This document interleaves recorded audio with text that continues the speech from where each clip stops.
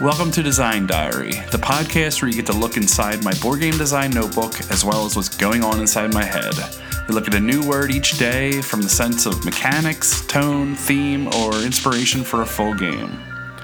Today's word is atone. To make amends, to provide or serve as reparation or compensation for something bad or unwelcome. To make reparation or supply satisfaction for expiate, used in the passive voice with for. Yeah, I basically turned that whole thing into just writing a wrong, and that's where I went with mine. All right. It's a little... Yeah, that's me too. Okay, cool. Because it's not specifically like if there was a hurricane and you're like fixing the town, you're not atoning for the hurricane. Exactly. I was thinking specifically it's something that you did and you didn't need to make up for it. My notes say it's not just doing a good deed. So yes. I'm right on the same page with you. Yep, exactly. So you want to go? So yeah, specifically the setting that I had was I don't know if you've seen the movie Man of Steel. But it got a lot of flack because of the final climax of the movie involves General Zod and the Man of Steel himself, Superman, just flying through Metropolis and throwing each other through buildings and just destroying all this kind of stuff and just laser beams through buildings and cutting them in half, and just millions of people probably died. And so I'm you never see that side of it. No, and so in Batman v Superman, they were talking about like Superman has all this power, like we need to keep him in check. But it wasn't like, hey Superman, you probably killed 1 million people, like you need to atone for this. So I was thinking about specifically a little rural town or a city.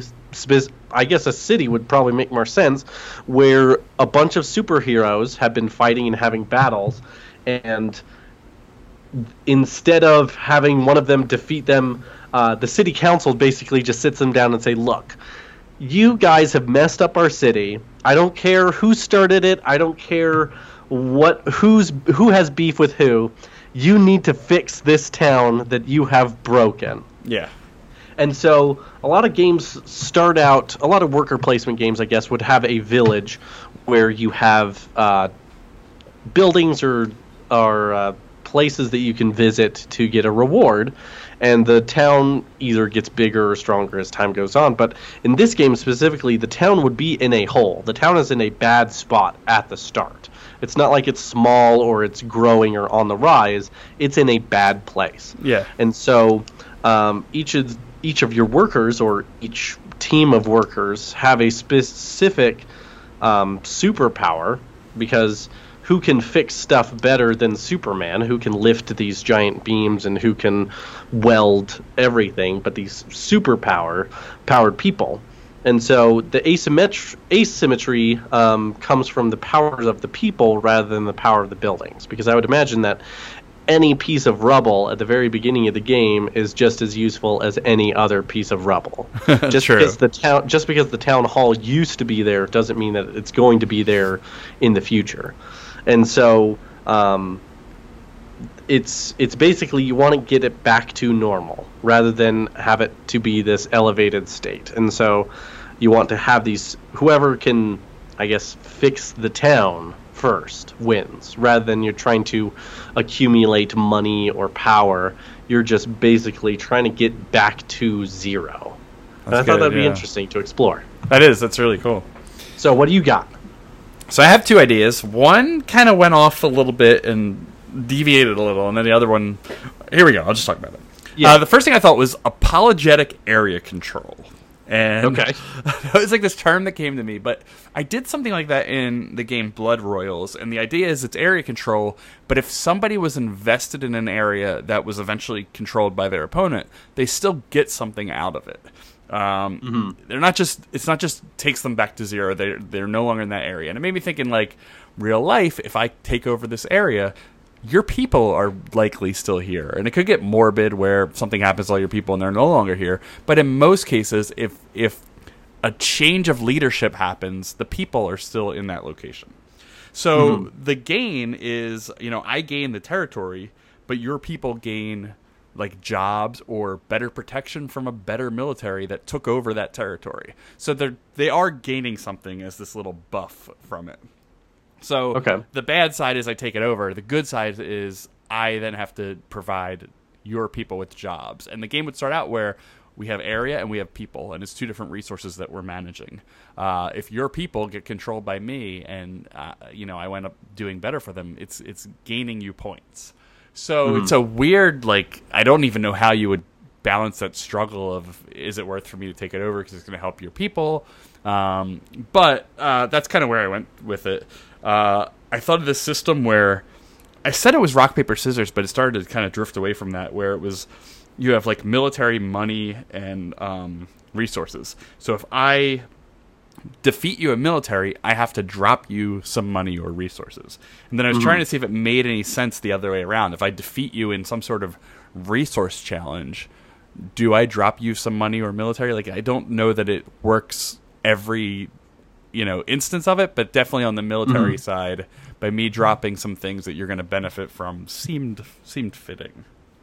Okay, nice. So the second idea I had was and this is why I made it my second one, because I hate it as a theme, but starting a business.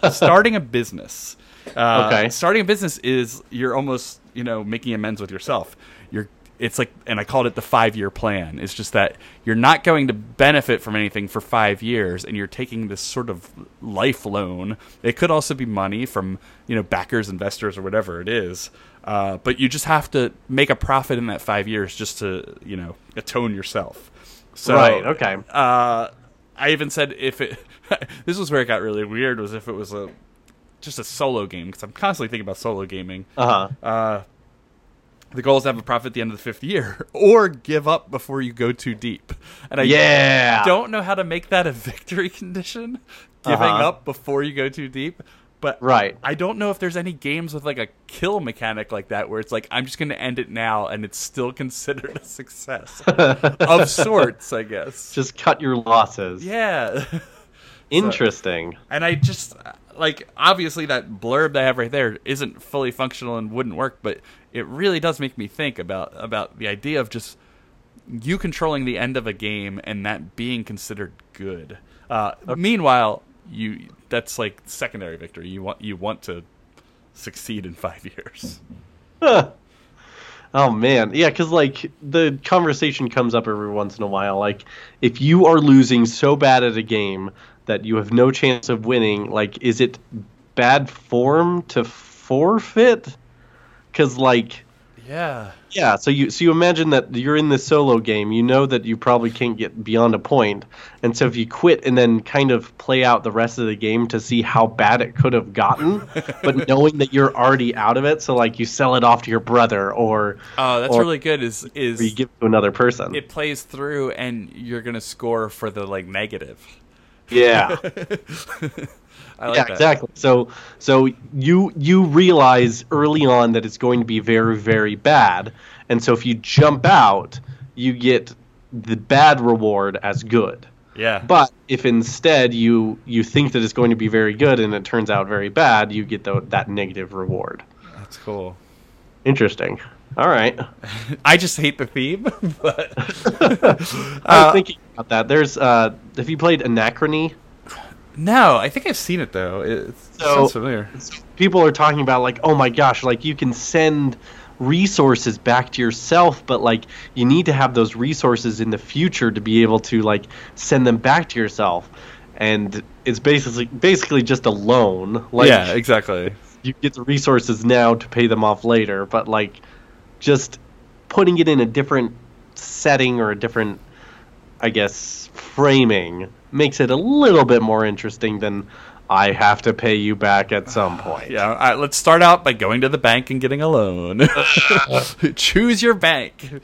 PNC or Commerce. No thanks. Oh, yeah, I can't do that. I live that daily, so I cannot do that. Yeah, I'd rather do something in a different game. Yeah, and then I always go to it's a fantasy business, and you go to the fantasy bank, and I was just talking about that the other day about how it's like if there's too many exceptions and too many buts, like you're going to a bank, it's a fantasy game, but you're going to a bank, but you're trying to make a loan, and the more of them from a theme side, the faster I tune out, as well as the majority of people. Yep. That's a good rule to think about. All right, that's a tone. Sounds good. We'll do it again next time. Talk to you later. All right.